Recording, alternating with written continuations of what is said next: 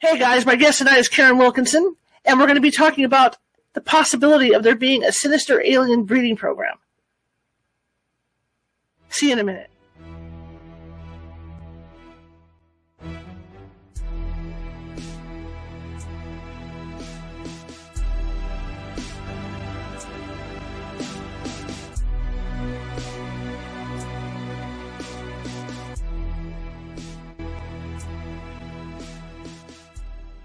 Grab your popcorn and snacks, find a comfy spot, take a seat or lie down, and let me transport you to a place of fantasy, ghost stories, ancient legends, odd creatures, alien encounters, and other magical topics. You may even decide to join the conversation. From faraway lands to your own backyard, with a small dash of pixie dust, turn out the lights and open your minds. The journey is about to begin.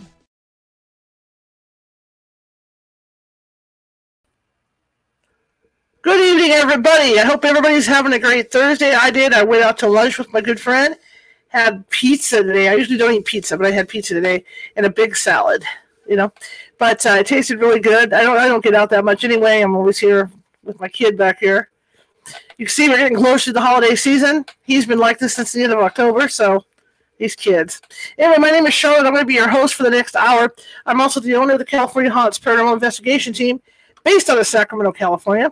We are 45 strong up and down the state, which means, hey, I did it right the first time. Look at that. See, I'm getting better. Which means that we can help you. But the only issue is California is like this really, really huge state, and people don't realize it. A lot of people think of California, they think of it like Hawaii with surfers. We got that. That's covered. There's no problem there. But there are parts of this coast that are way up north near Oregon where it gets cold, and then you've got all of Southern California. Anyway, my point being is that this is what we have. We have ocean, with beaches. We've got mountains. We've got the Sierra Nevada mountain region, okay? Some of these mountains, like Mount Shasta, the Cascades, are in California as well. And you've got Mount Whitney down south. And then you've got the farm areas. There's a lot of farm area. There's a lot of rural area. There's a lot of high desert. There's a lot of low desert. So California is huge, really huge. So in that case, if you do call and we can't get to you right away, it might take us 2 or 3 days, we do have mediums on staff who can phone you and talk to you about what may or may not be going on in your house or your business. And most times they can settle it down until we get out there. All right, that being said, really quick, sorry I got this turned up. I'm going to turn it down. I'm blasting you guys out. I apologize. The thing was showing red. I apologize if I blew out your eardrums. Anyway, if you're watching from Facebook today, please be sure to hit that follow button if you haven't done so already. Show us some love today. Give me some thumbs up, some happy faces, some smileys. And be sure to comment in the chat room, because what that does is it puts us up higher in the FYP, which means Facebook sees that in its master computer, and it puts us out to more people. Because that's the key, right? We're trying to get out to more people with the show. And if there is somebody in the house with you or someplace like that, and you want to share us, feel free to share us. I have people who are just having dinner right now and things like that, listeners. I also have people who are doing their laundry and cleaning their house. One of our listeners likes to carry us in her pocket while she does her laundry. Hey, I'm good for it. Especially at the laundromat, right? Put this on to everybody. Same thing with YouTube. We've got 800 and some odd videos over there. If you haven't done so already, feel free to subscribe, because, like I said, we've got all kinds of topics. We don't only do paranormal here. We do news items. We'll talk about murders. We'll talk about mysteries and all that kind of stuff, because I like to do that. Okay, I talk about spousal abuse. I like to do that. I'm a journalist, photojournalist, and that's just part of me. So yeah, same thing over YouTube. If you haven't subscribed yet, please do so. And I have everything in categories, so you have a chance to look for this stuff. If you like medium nasty bats, you can go ahead and find her file and click on that. If you're into this stuff like tonight, alien abduction, UFOs, I have a file for that. And so you can go in there and check out, all the guests we've had that have talked about that. So I thought I'd make it easier for you and me. Okay, and again, share us, give us some likes, give us some loves, show us some love, comment, keep us up in the FYP. If you've just joined us over here from TikTok, welcome. We do this every night, 6 days a week. All right, now that that's all said, my guest tonight, I'm really excited to have her on. We've had a lot of alien contactees on the show, but I think she has a more interesting story, because I think you want to get all sides of what people think, because you've got the group of people think that the aliens are here to help us and it's all hunky dory, and then you've got the other half that wasn't too thrilled by meeting them. And I think, I think you got to have that balance to decide for yourselves, what's going on. So let me bring her in. Her name is Karin Wilkinson, and we'll get the show on the road.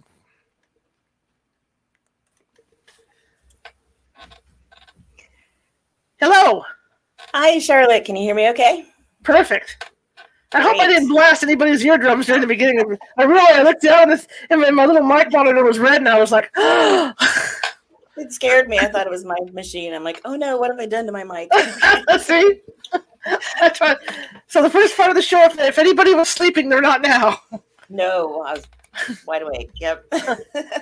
So tell me about you. Oh, it's so nice to be here tonight, Charlotte. Thank you so much for having me. And I'm just your average, everyday mom, grandma. I'm a writer, and I have written my story called Stolen Seed, Evil Harvest. You can probably see it behind me or here. I can do better than that. Watch. I can do better than that. Oh, you ready?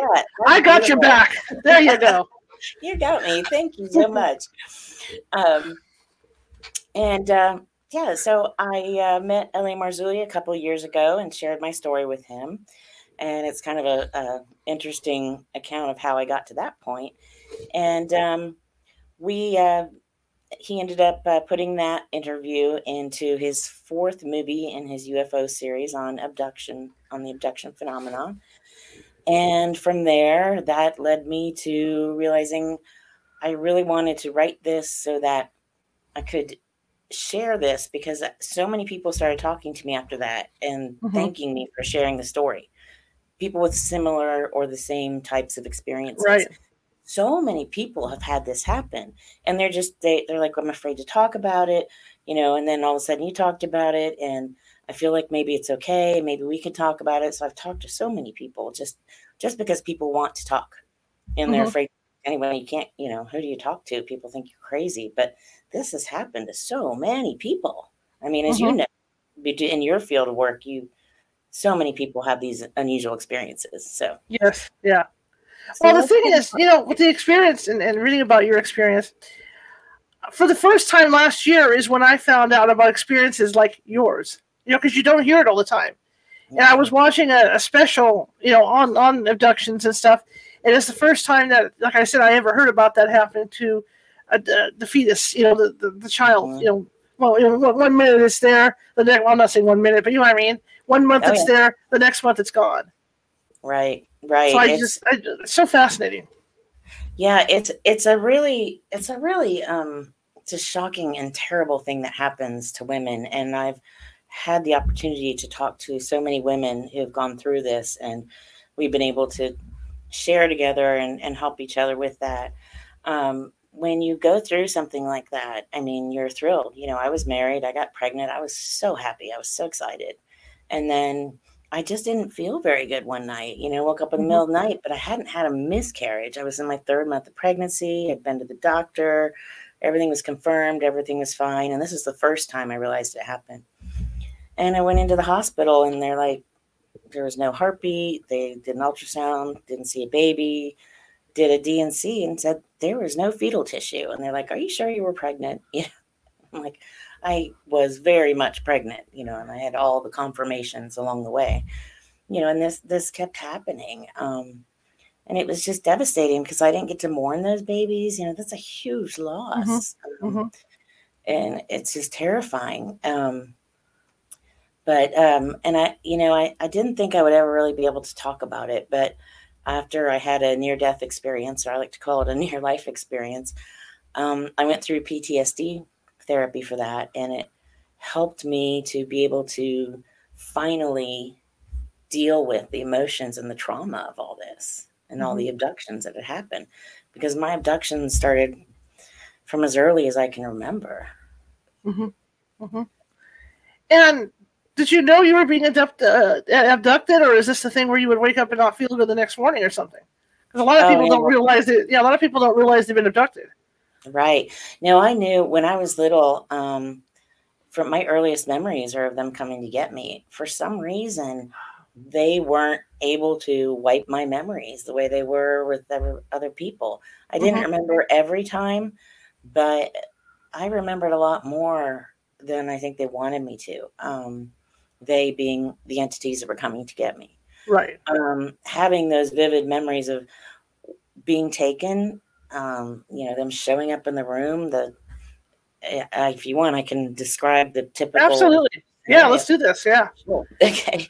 When I was little, and it's getting easier to recount it. The first couple of times I recounted it, I think I had to walk away and cry a few times because it was just so, it's just traumatic. But when I was little, the typical scenario would be I would wake up and I would just feel something changing in the room, like just feel something evil or something different in the room. And sometimes there'd be some kind of low buzzing or humming noise around with it. Sometimes there'd be a very visible light outside the window.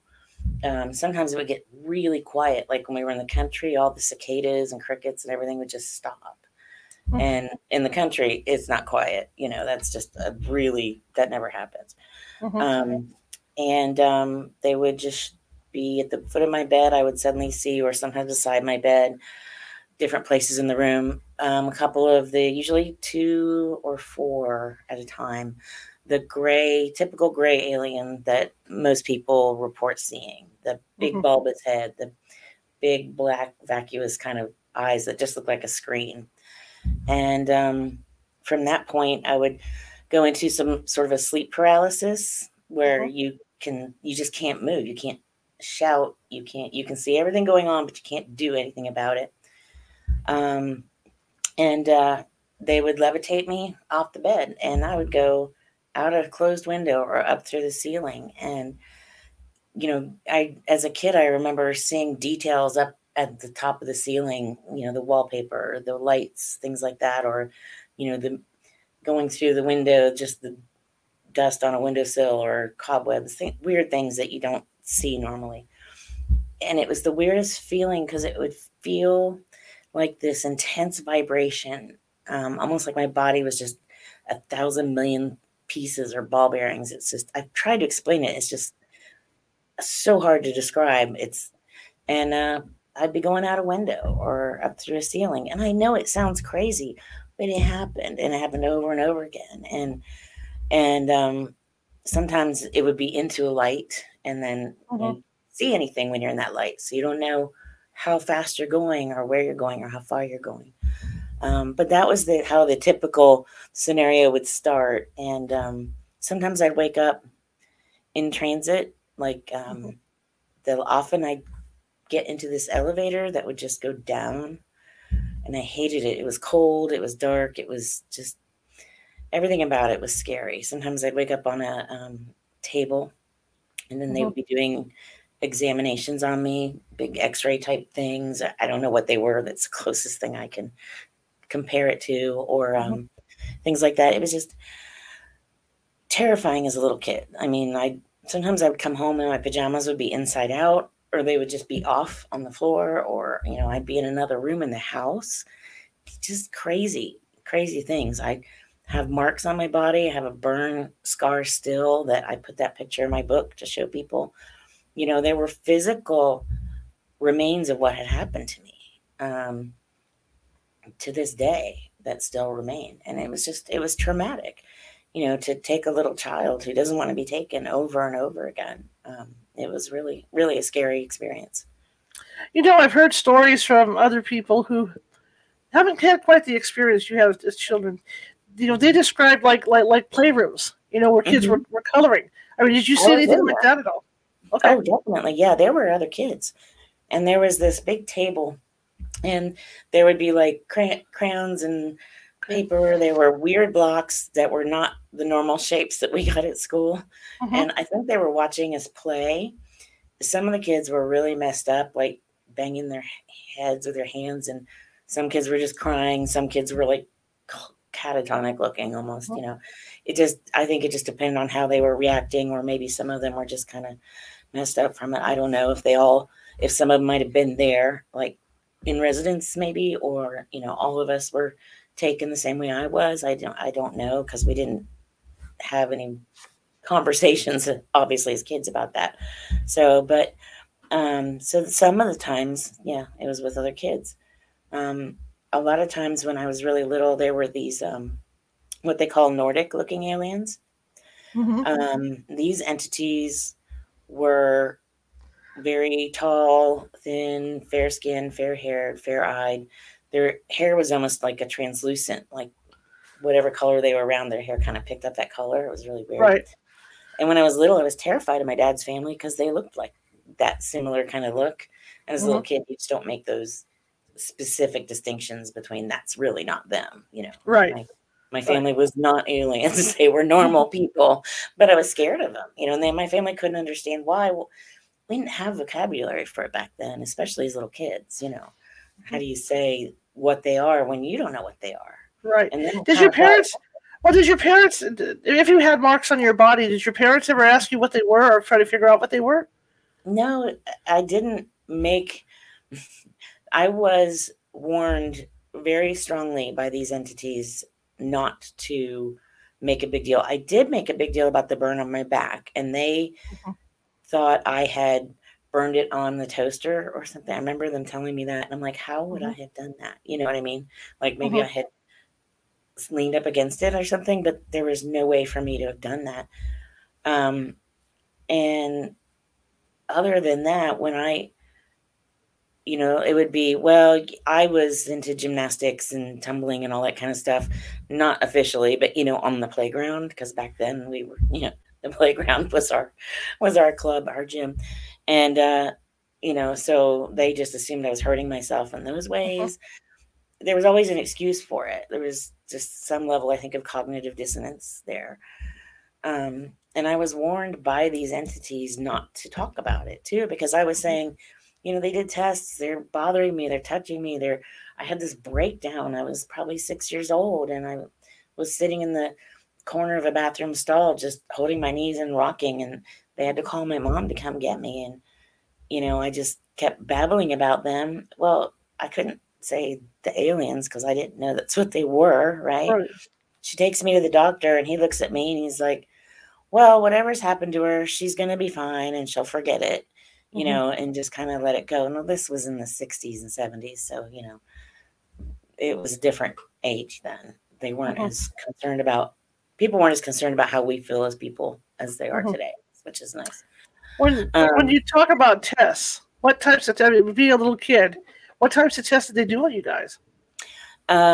They literally would check out like every part of my body. Like I remember him counting my, going down my spine and just touching every vertebrae, or scraping on my skin, taking blood, looking in my ears, putting needles into me. To this day, I've had over 8 major surgeries, hundreds of procedures. I'm fine with the big stuff, but when someone comes at me with a needle, I need Valium to this day. I mean, needle in my neck, needles in my chest, needles in my arms, everywhere. It was weird, and I don't know what they were doing with them. But, that was really invasive, and just invasive examinations, physical examinations of my personal parts and stuff. So, it was so confusing as a little child not to know what's going on, because when you go to a doctor or something, they tell you what they're doing, or you have a parent or a caregiver or someone there to comfort you usually. And I didn't have that. So it was terrifying. See, when I think of those tests, you say needles. And I know it's probably fabrication, but the first thing I think of is that movie on Betty and Barney Hill, when they gave her the pregnancy test with that foot-long needle. Oh, my God. I haven't watched that. I tell you, I've had a hard time until recently being able to watch anything. I've never even been able to stop the TV channel on something about UFOs and aliens. I've spent most of my life just being terrified, not being able to look out a window at night, not being able to walk outside alone at night. Just so many things that until I did that PTSD therapy, it terrified just all the time. I mean, I've spent my whole life just running at this high octane level of fear. just that they're going to come back. I mean, I don't have that anymore. I don't have to feel that way anymore. I know how to stop it now, stop them. But yeah, it was something like what you just described. Yeah, big needles, stuff like that. Wow. Not good. No, not fun. How many times were you taken, or how many times would they take you? Actually. Yeah, I have no idea. Mm-hmm. Possibly hundreds, because it was seemed like it was so often, and from as my earliest memories up until my 40s. So, you know, it was a lot. Mm-hmm. And so many pregnancies that just, I stopped going to the doctor until I'd hit like that 10 to 12 week mark, because Mm-hmm. it was too it was too hard. If I could just pretend I wasn't pregnant until I got past that kind of the first trimester, Mm-hmm. then it was easier to handle. Mm-hmm. So, it's pardon my voice. I'm sorry. I had That's okay. tests in the hospital yesterday, and it's affecting me more than I thought it would. That's okay. Take your time. It's all good. Um, when you talk about did the test change? Let me go this way. As a kid to being a teenager, as you got into your um, teen years, did the test change at all? Were they all similar tests from what you were getting as a kid? oh yeah, it did. It definitely changed. And as I got older, it was more, they were more interested in my reproductive ability than anything else. So they were really always checking on that and doing things there. And a lot of times I'd be put out, like, I'd wake up on that table, or I'd get to that table, and then I'd be put to sleep, put under, put out, kind of switched off, if you will. So thank goodness for a lot of that. I didn't have to go through some of that. But then there were a lot of times once I reached maturity that what happened was dark, and um, the things they were doing to me and the ways that they were utilizing me were dark. You know, I don't know if I can say the word on here or not, but Okay. I was being sexually abused Yeah. by Okay. them, and it was almost a it was um it was almost ritual, the way it Mm, worked and the way it was happening. And then there were human people there, and mostly it was this underground facility, this big facilities, and there were human people there with them, working with them, and I don't think these people necessarily knew what they were getting into, because mhm. I would was party to events where they would utilize me to warn them, this you don't want this to happen to your family, to your daughters, to your wives, to your sons, to whoever. Um, and that's how they keep people quiet, because you don't want your family to be hurt. That's how they kept me quiet as a little child, because they showed me what's like a screen memory, which would today would be like putting on VR goggles almost, and showing me my family being murdered in front of me. And so, we can do this. If you talk, this is what's going to happen. Well, no little kid Wow. wants to be responsible for their family being hurt. It was, Right. so these things are just so traumatizing. Um, and like I said, without that therapy, I think, between that and my faith, I don't think I would, I haven't, it's been a long road, and Hmm. I haven't had the best relationships, and I haven't made the best choices, because something like this affects you in every possible way. Let's talk a little bit about the pregnancies. Yes. And I read that you had a doctor that actually verified that you were pregnant. Oh, I did. My pregnancies were yeah, I had at least three of them that were verified. And then then after that, I just didn't want to have them verified anymore, because, like I said, it was my Hmm. way of pretending it wasn't happening. But yeah, they were verified pregnancies. I went to the doctor and back then you got a prescription for prenatal vitamins. I had my Hmm. prescriptions. I went to the doctor, I heard a heartbeat. They didn't do ultrasounds as often back then as they do Hmm. now. So that was something you did later on. But um, so everything had been confirmed. I was, in fact, pregnant. And then all of a sudden, I was not pregnant. And I'd go in and, one time they're like, well, maybe it's a tubal pregnancy, let's get in there and see if it's in, and it wasn't. And, Uh-huh. Because I would be in so much pain too, and it just didn't make sense. Nothing was adding up. But the babies were just gone. They were gone. And then I did ones when one of them was an infant. So these babies were taken, and I was taken onto a ship when one of them was an infant. And I was walked down this hallway, and it's really darkly lit and kind of like red colors, almost like a dark room where you develop pictures, that kind of. And the walls are just lined with these things that look like aquariums in a pet shop. And in these things is some sort of liquid, and in the liquid are fetuses. And some of them look like human fetuses. It's hard to tell when they're that little what they are, Right. but at different stages of development. Just rows and rows and rows of them down this hallway. And on either side of the end of the hallway, there were doors. And I went into the one door. They led me into there, and these were the different grays. There are grays that the kind that would come to pick me up, but there are a different kind of gray that are in these facilities or on the ships, and they're taller, they're a little more sturdy. They look almost older because their skin actually looks more wrinkled. Their eyes move as opposed to the other ones that just have like the lenses for eyes. Anyway, one of these grays took me into this room and handed me a baby. And it was little. I mean, little. And told me to hold it. And I held the baby, and I just instinctively knew it was my baby. And I held it to me, and it wouldn't cuddle into me. It didn't respond to me, to my touch, to my skin. I put it against my skin, and it was really dark in color, almost a reddish purple color. I didn't think it was alive for a minute, but it was definitely alive. And it wouldn't respond to me. And I just kept saying, what's wrong? What's wrong with this baby? What's wrong with my baby? And its head was really big compared to its body. And its eyes were really big compared to a normal baby. And there was another woman in the room with her baby. And the room was really small, like the size of a large closet, maybe. And she was really into having her baby. And I was upset. I was visibly upset. And she was mad at me because I was upset. But I wanted to keep it.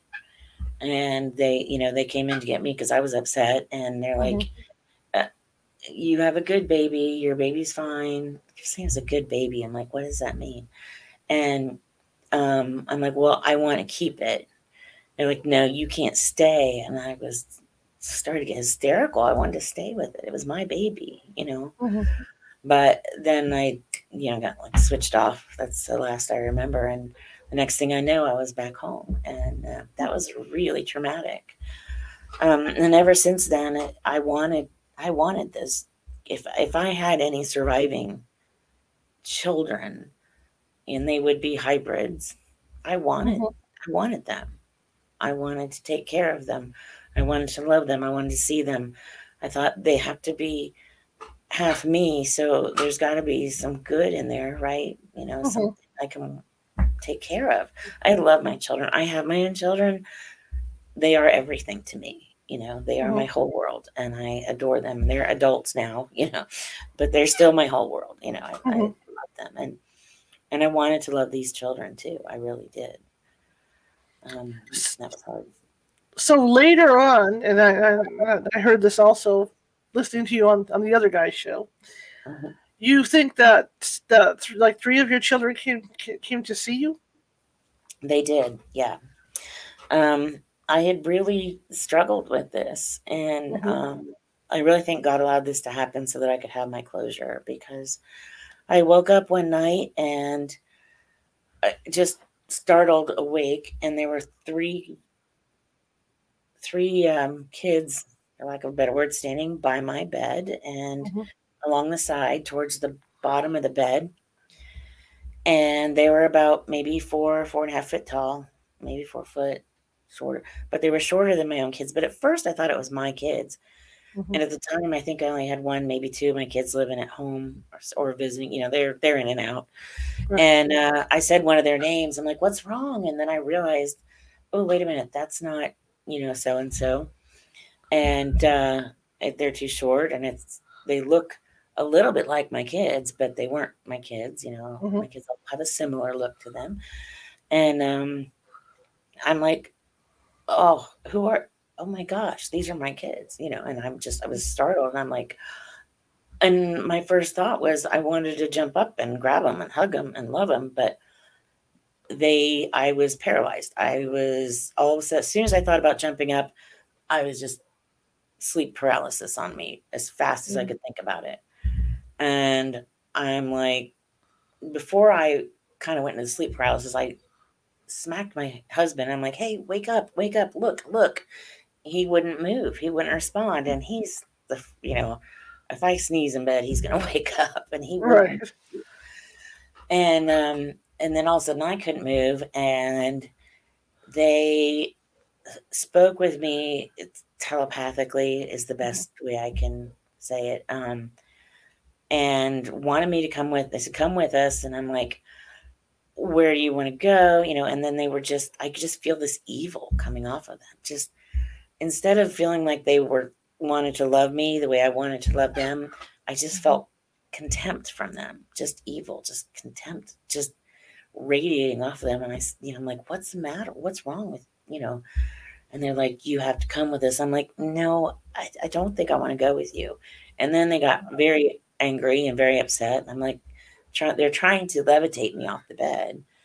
And I'm resisting with everything in me. And I'm like, "No, the more I resisted, the more angry they got. They were just visibly angry. And then I called out to Jesus, and I said, "Help me. I don't know what's going on here. Help me." And as soon as I did that, they took off. They were gone. Wow. And in that couple of seconds, my husband shot straight up in bed. He's like, "What's wrong?" It was like he had just heard me, even though that happened like 5 minutes before or whatever it was. I don't even know how long it was. It was several minutes, but and then they were gone. And it was heartbreaking because I wanted to love them, and I wanted them to love me, but they didn't have any love for me. They didn't have that. As humans, we tend to care about each other. We care about people we haven't met or we just met. Like I care about you, and we just met. And there was none of that compassion. No, just nothing. It was empty. It was empty, and it was shocking. It was really shocking. But I do feel like I kind of got that closure that I wanted, and I realize now that I couldn't have done anything for them. That they're not human, and that they're not capable. They don't have the soul, the spirit that we have.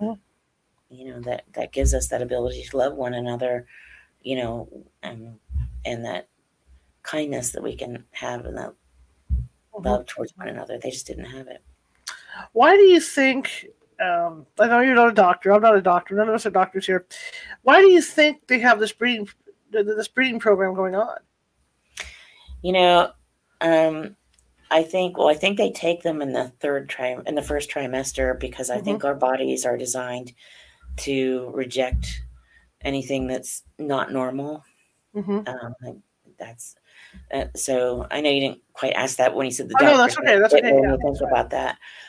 Why do I think they have it going on? I think this goes back to ancient times. I think this is something that goes back to the Nephilim. I think you're familiar with that. You've had some guests talk about that.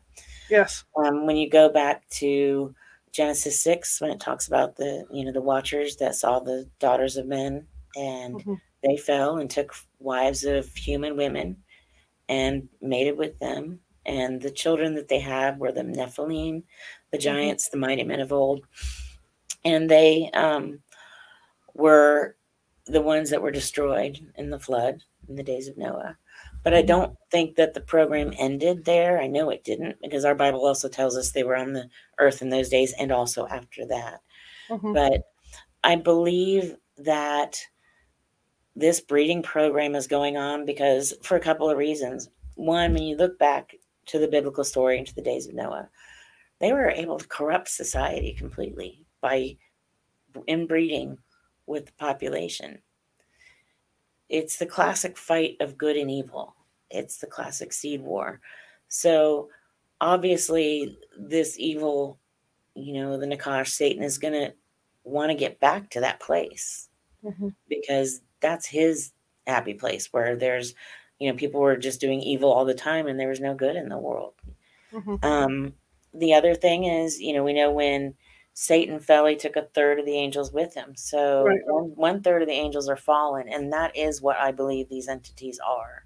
Okay. Because I've had a lot of contact with them and they've Mm-hmm. pretty much confirmed that, with me. Except for the smaller grays. That's something completely different. Mm-hmm. But,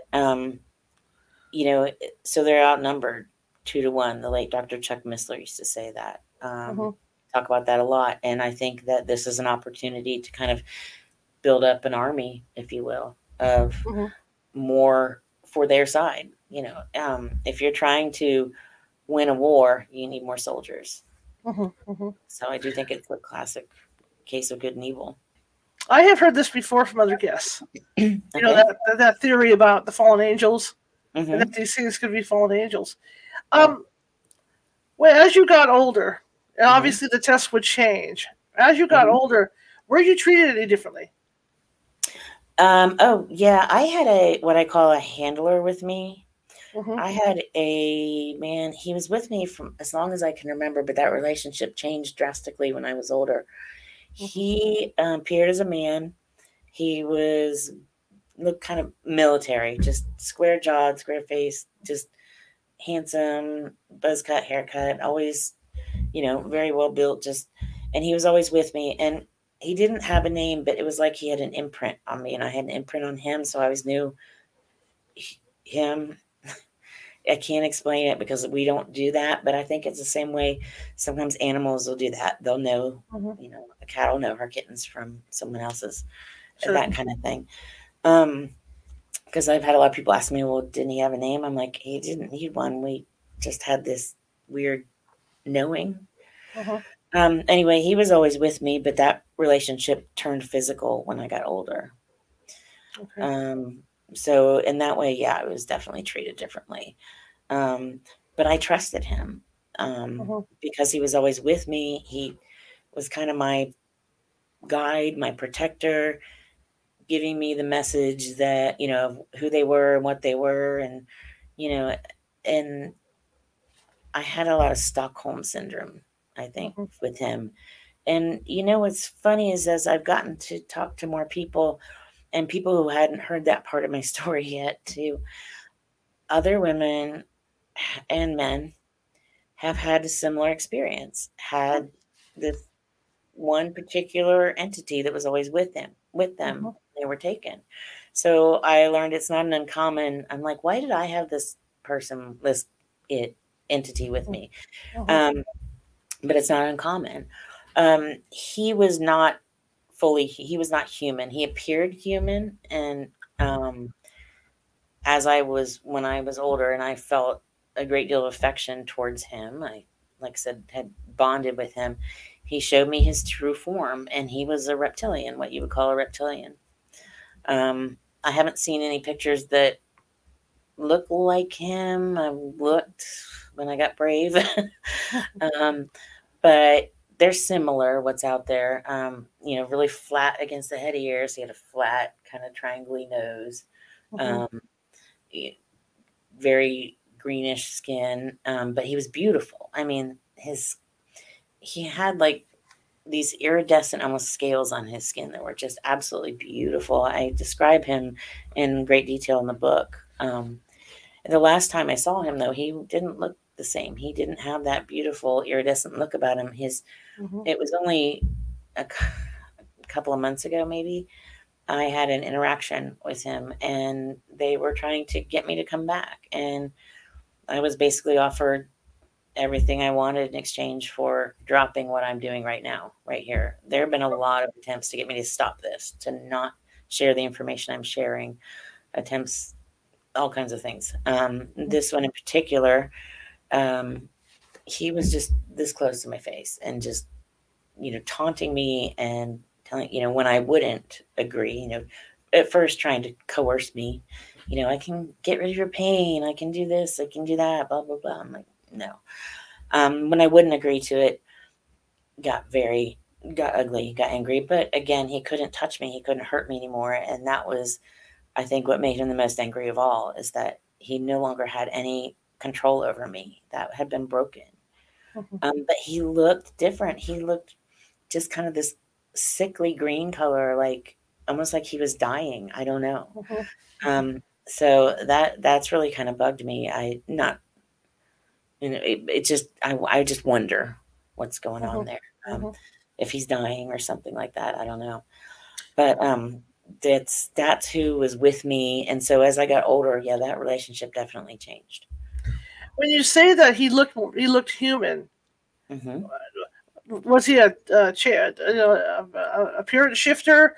Or I've heard reports from people who have been abducted that are contactees who have said that it's like a hologram mask thing that they put in front of them. That's what it looked like when he changed his form in front of me. It almost looked like whatever he was dissolved, and then I saw what he really looked like. So I don't know if that was a hologram or if he was what you might call a shapeshifter. They're dealing with science and technology and physics and information and technology and everything that is so far advanced of us. We just can't even imagine. And it's funny because a lot of things that I used to experience way back in the day in the 60s and 70s are possible now. Things like what we can do with virtual reality, and what we can do with holograms and what we can do with rooms that are nothing but all video screens. I was in rooms like that when I was little, being shown, things of the earth and things of this, because they wanted me to parrot their message of, we're your benevolent space brothers. Those aren't the words they used, but that we're here to save the earth and all that we're your fathers, we're your cedars, we're all one religion, and the love all, and be as one, which that's all great, and that all sounds really good, and I believe that we all need to love one another and be kind to one another and accept one another, and I don't have any problem with that. What I have a problem with is abducting children and raping women and taking semen and from the men and eggs from women. These are the things I have a problem with. And I always say, if you're so benevolent, why can't you find a way to communicate better? They are so advanced. They have so much more capability than us. There should be a way to communicate that in a kind and loving way. If you're so kind and loving, could you please be kind and loving to me? Because I see kind and loving as something very different than what they were showing me. Like, I would never do that to you or anyone else. It was terrible. Did you worry about your kids being abducted as well? Very much. Very much. Only one of them that I know was affected, but that's no longer a problem.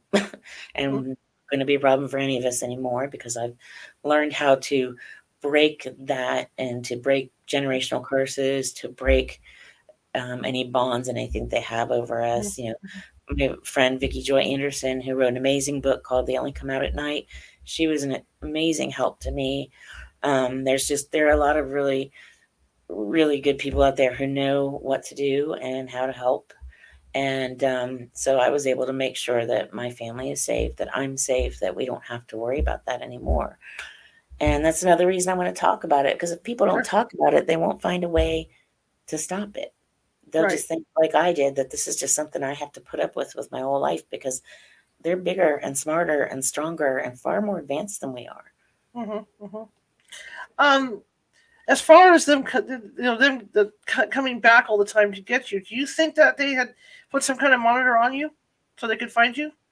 Probably, yeah. A couple of years ago, I can't remember how many years now, maybe 7 years ago, I can't remember.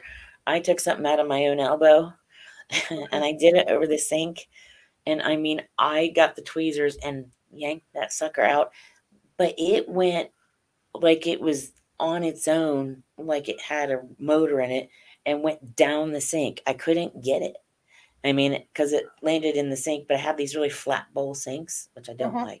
Anyway, so it landed there, and it was little. It was like about like a smaller than a grain of rice, about half the size of a grain of rice. Pulled it out because I knew it was in my elbow. You can still feel a hole there. If you were here, you could feel it. And like it was a robot or something. Like it had its own engine in it. It just went straight down the sink. I couldn't get it. And now I've got something in my neck that's trying to come out. And it's really bugging me. So I've got to see if there's something in here. But I do think they tracked me. Mm-hmm. I really do.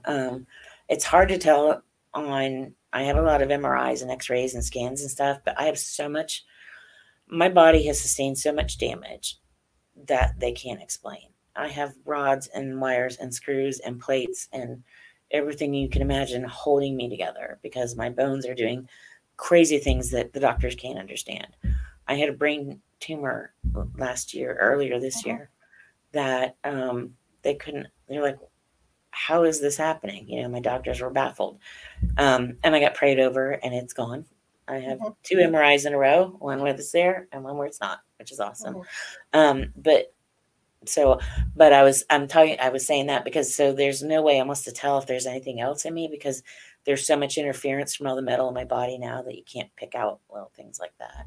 But I've looked at my x-rays and stuff. I haven't seen anything else. The other thing I was thinking of when you were talking, especially about the babies, and the aquarium things and all this, like you say, their technology is so much better than ours. And then to come up to this time when you were talking about, your ailments that the doctors are seeing and everything, maybe they're doing genetic testing and doing stuff to your genes, because, I mean, that sure as heck is going to make you, some people are more prone to arthritis than others and blah, blah, blah, blah, blah, and stuff like that. Yeah, but I've got things that no one else in my family has. So, yeah, that would make sense. I mean, I've got some disorders but I don't test positive for the genetic disorder that would go necessarily with it. But I got crazy bone growth on certain parts of my body, but my age is younger. My physical age is younger than my chronological age. I'm aging more slowly. There's all these weird things, and I put a lot of that in the book just to show that, there's so many things that are hard to explain, but make sense when you think about what they're doing and how they're doing it. So yeah, it's been such a strange process, but it gives me some answers at least to why some of these things are happening that are just hard to explain. So are they still coming for you, or has that settled down? And do you think you know why if it has settled down? Yeah, they've tried. They can't come in. They can't cross the threshold anymore. I've broken the threshold covenants. They can't come across the threshold. But they can be outside the windows, and they've done that a few times to see if they can, freak me out. And they don't anymore. It does still freak me out. Okay, but I rebuke them immediately. You call on Jesus, they go. There's a hierarchy. There's a pecking order, and you can see it in the different ones that I've experienced, the different types of entities that I've seen. But there's one at the top, and that's Jesus. He's the boss man, and he has all the authority, and they can't cross the threshold. They can't get me. They can't come near me. It's crazy. I mean, I've gone from being tortured to them this close to my face, and they can't touch me. It's wild. And I want people to know that you don't have to be, I'm not, people, you don't have to go and be crazy religious. Okay. You just have to be a believer. There's a difference. There's a big difference. This is really about love, compassion, forgiveness, and understanding. And those are really important things. And about understanding that you're Savior and your salvation, and that you don't have to put up with this kind of stuff. I'm thinking, and I've said this before during these types of interviews, when I read the Mojave incident, which was really scary. I mean, that was probably yours is more scary than theirs. I'll tell you. Yeah, I thought theirs was scary, and when they described what was going on after they were abducted, when they kept coming back for them, being a ghost hunter and doing what I do, and hearing people's descriptions of these ghosts, it matched up to how they were getting in the, how they were coming through the walls and how the temperature would go down and things like that. And I started to wonder, what am I investigating? Am I investigating, a human spirit, or am I investigating these aliens that are coming? Right. And I think, you're dealing with different things when you're dealing with these entities, because I believe the grays that most people see, the shorter grays, the ones that show up in homes and in fields and stuff like that, the ones that are generally on the ships, I believe that these are basically a biological suit that they have created to be able to come here into our atmosphere, into our homes, into our plane of existence, because we're dealing with stuff we just don't understand. They're so far, they're in different planes, different places. But these grays are like a biological suit. I mean, it's something we can do today, grow skin in a lab. Yeah. Right. And they smell bad. They smell like a cross between a dead animal and sulfur. Some of them smell worse than others that I've met. Some don't seem to have any scent at all. I believe they're inhabited by demonic entities.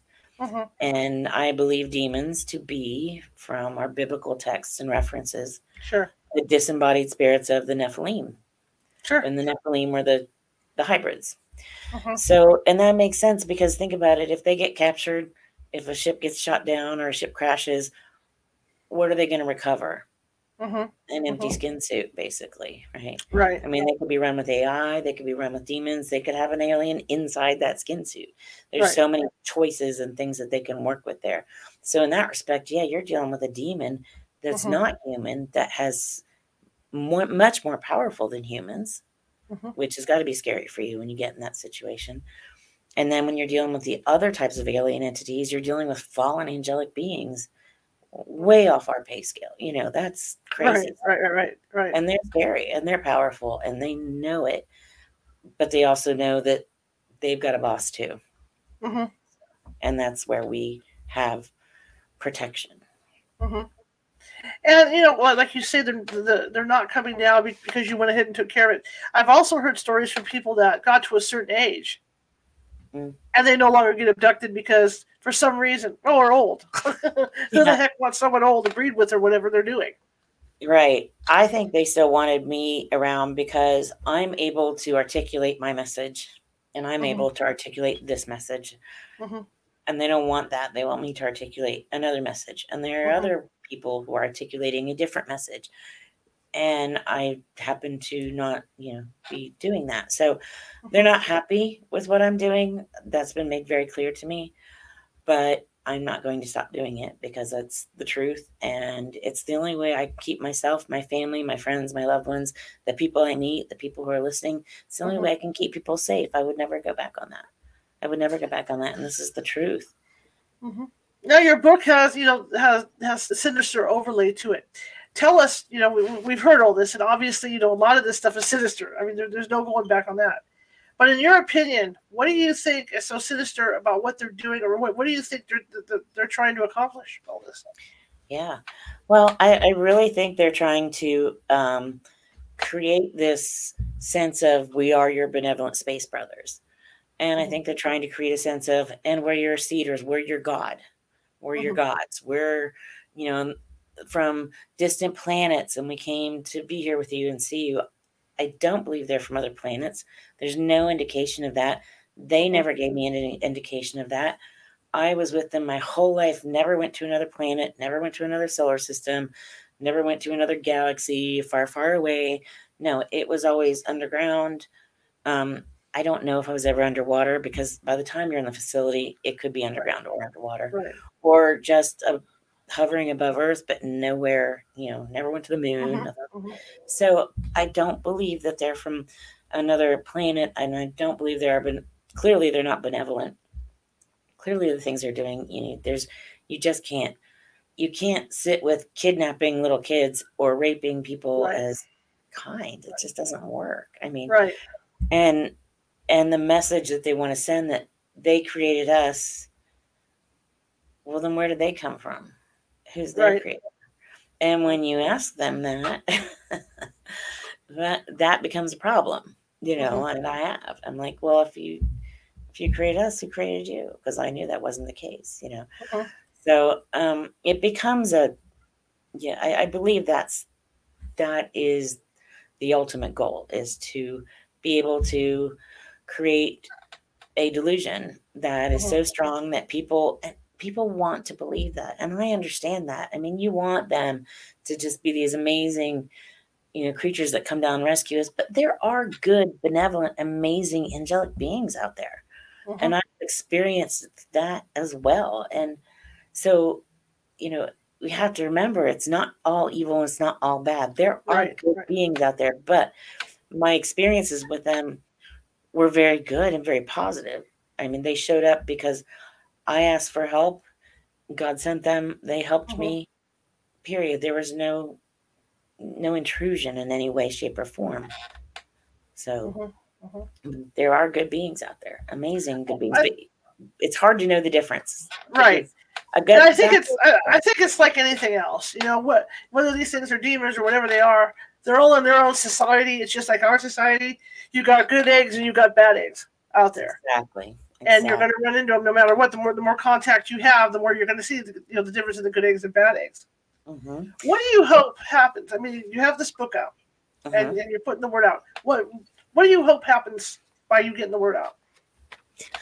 A couple of things. I hope that it helps kind of lessen the stigma of talking about it. By coming forward and sharing my story, this is a really hard thing to share, and it's a really hard thing to do. And I opened myself up to a lot of criticism, but amazingly, I've received an amazing amount of just lovely, beautiful support from people like you. I want it to be okay for people to talk about this. I want people to acknowledge and accept that this is happening. This isn't crazy, people. This is the truth. This is happening to so many people. It's just that everyone's afraid to talk about it because the government created this stigma that anyone who talks about it is crazy. Well, this was something that was put in place for us so that we wouldn't talk about it because they've been involved with them from the get-go. So I want to try to break through some of that ugly stigma that's there. And I want to let people know, if you're in a situation like this and you don't want it to be happening, there are options. It doesn't have to happen. You can stop it. There are a lot of people out there, a lot of great resources, a lot of great books, a lot of resources, and a lot of help, because it's unfortunate, and to protect your children too. I mean, I wish I had known when my children were small, because I could have done a better job of protecting them. So I think it's just really important, especially for anyone who knows somebody. I mean, if you have a friend that comes up to you and says, "Hey, I had this weird thing happen and I'm not sure if I can talk about it," just listen with an open mind and an open heart. You don't have to believe someone, but if you can listen, sometimes that's all someone's going to need to be able to get through the pain and the trauma, because this is one of the most traumatic things that can happen to somebody. And I think it's important that people have avenues to get help. You can't go to your doctor or your therapist and say this happened. They'll think you're crazy. They'll put you away. And I mean, I didn't know how to get help, until I kind of accidentally got help. So that's a long answer. Sorry. That's okay. It's a couple of things. And I really just want to share the truth of what I know about it. I think there's a lot of different information out there. I applaud anyone who's trying to share information. I'm not here to judge anyone or judge anyone's choices on how they want to approach this. This is the direction I'm going with it, and I hope that it can help some people. Absolutely. And you answered my question about the government, because that was next. But, I look at it this way. People can say what they want about the government and knowing about this. But like you say, their technology is so much farther along than ours. In a way, the government would be stupid to fight them or try to fight them and not try to work with them, because how are you going to win? You can't win. No, they can't. And there's only one way to win, and that's to understand that the creator is in control, not these guys. But that's not how the government works, right? Mm-hmm. And they've been working with them for a long time. And I really don't think we'll ever get a full disclosure, because a full disclosure would mean they'd have to really tell the truth, right? Right. And what's the truth? They've been working with them all along, and Yep. they're the ones who gave permission. Someone has to give permission for them to come into our lives, basically. And sometimes it's generational curses. Sometimes it's what someone's been involved in, and that permission's been given by someone in your family. But it can also be your government. And so, if people realize that, that could really cause some problems, and that's not something they want people to think about. Right. And they're never going to want to admit that. And then they'd have to admit, they say it's because they think people will freak out or be scared. I think we can handle a lot more than they would ever give us credit for. Right. Right. Absolutely. And we see through their lies anyway. So absolutely. The other thing I was thinking real quick before we sign off, because this hour went by. Oh my God, you're so fascinating. I read your book. It's a great book. Oh, thank you. It's a fascinating book. I love it. And it scared me. It's like I told you, the thing in the hobby scared me. Your book had me up all night, literally. Oh, I'm so sorry. No. That's good. When a book can bother me like that, then I really listen to what's being said in this book, because, this is going on all the time. You've been talking about the underground base, and there's so many stories. And I don't know if I wrote this to you when I asked you to be on the show about Mount Shasta. I kind of lived part-time up in that area off and on for like 5 or 6 years, and there's so many like this little town there's so many mystic shops in there with stories about the top of the mountain opening up and these spacecraft coming out of there. So I don't think that's as far-fetched as people might think it is, because Mount Shasta has always been rumored to have a base underneath. Yeah, not at all far-fetched. No, I mean, this is right under our noses. I don't think they're out there living on some distant galaxy. I think they are right underneath our feet. And if people realize that, I think that would keep a lot more people up at night too. But yeah, I think they're right here. I could talk about the underground stuff that I saw for hours, because there's just so much to it. And I really think that's where they are most of the time. Absolutely. Karin, thank you so much for coming on. We'll have to get you back on to talk more about this. This is fascinating. I'd like to go into more detail about the underground stuff. That'd be great. But I want to thank you so much for joining me, and I hope you have a great rest of your evening. What's next for you? Oh, Charlotte, thank you so much, by the way. I have enjoyed this thoroughly, and I'd love to come back. You're just such a doll. What's next is to continue just trying to get the word out about this book. It just came out in the beginning of October, so we're really just getting started. So going, doing some speaking engagements, going to some conferences, just keep talking to people and answering a lot of emails through my website. People can reach me that way, and I will get back to everyone. I promise. It just sometimes takes a while, because I have a lot of them to get through, but, that's what's next, is wherever God sends me. Fantastic. So, just try to keep going and try not to lose my voice. Absolutely. Well, once again, thank you so much, and I hope you have a great rest of your evening, and we'll be in touch. We'll be in touch for maybe sometime after the new year and have you back on. How's that sound? Absolutely. I'd love that. That sounds perfect. Okay. All right, fair enough. All right, you have a great one. You too. Bye-bye. Thank you. Bye-bye. All right, I told you guys it was going to be a fascinating show, and it was. Tomorrow night, we're having, I guess, a part 2 with Nancy. Nancy Matz is going to be back with us tomorrow, and she's going to be talking about, how to see depression in other people. But we're also going to do free readings again tomorrow night.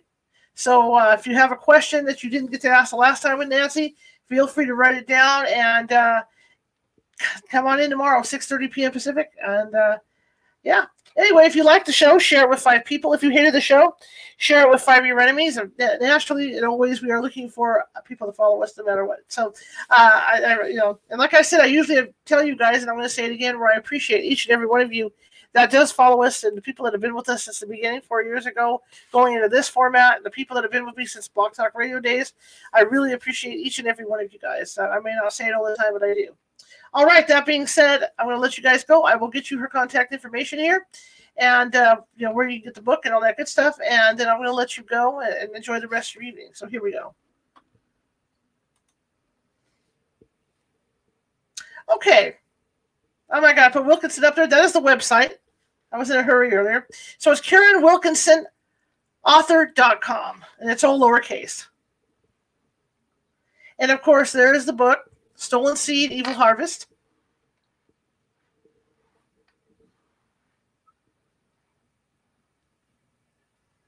And of course, that's available either at Amazon or probably you get it from the website as well. Okay, guys, I will see you tomorrow, 6:30 p.m. Have a great evening.